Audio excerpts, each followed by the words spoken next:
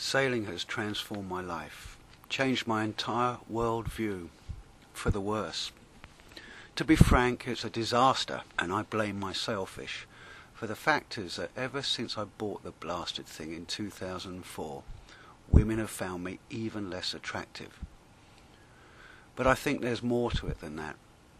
If you click on the internet, you'll see that it's mostly full of stuff about why women don't really like sailing. Basically, it's because of men. But the weird thing is that not all men own sailfishes, so there must also be something even more seriously wrong with the blokes who don't. And I find that encouraging.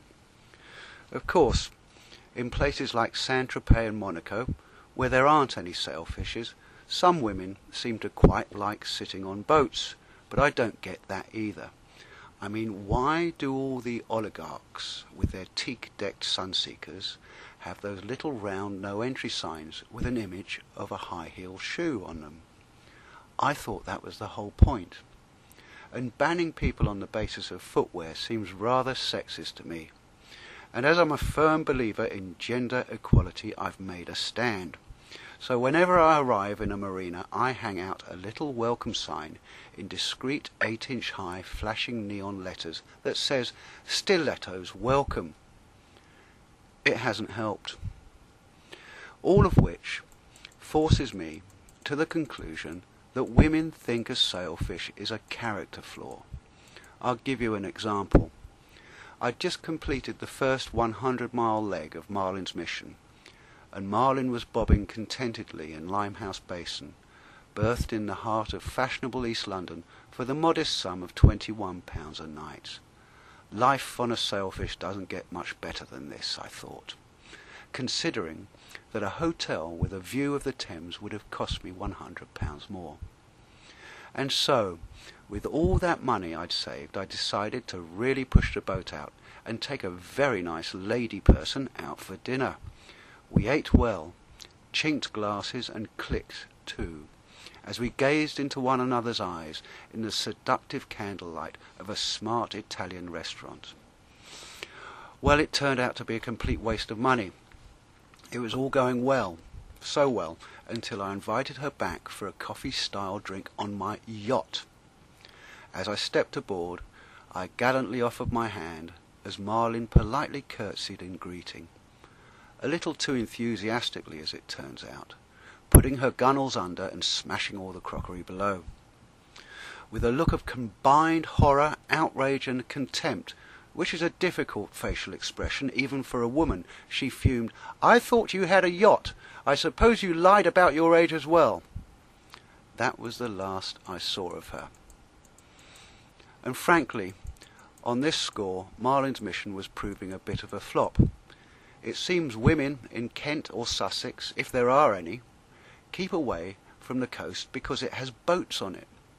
But I thought my luck had changed in Hampshire. I'd left Marlin in the Hamble, and on my way back to her, I needed somewhere to stop overnight. So I phoned my mate John, who runs Team Sailing, which is unarguably the best sailing school in the entire world. John told me to help myself to his Bavaria 38 on Pontoon G in Haslar Marina.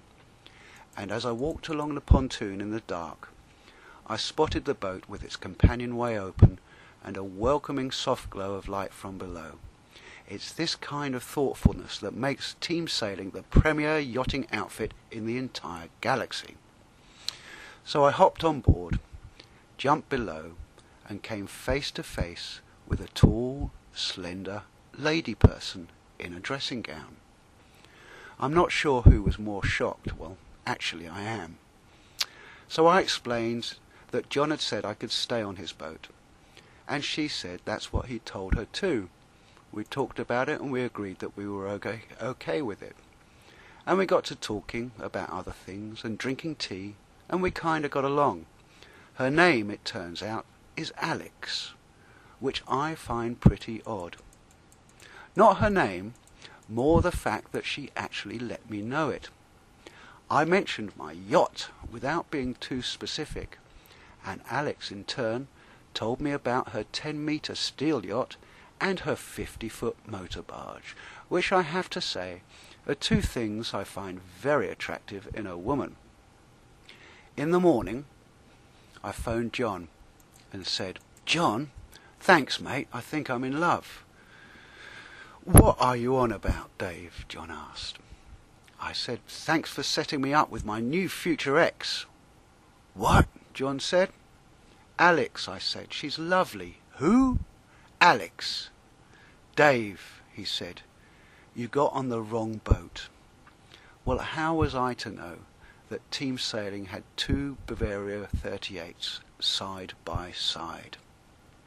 Months passed. Leaves fell out of the trees. Alex found out about the sailfish.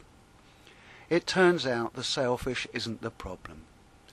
I'm confused.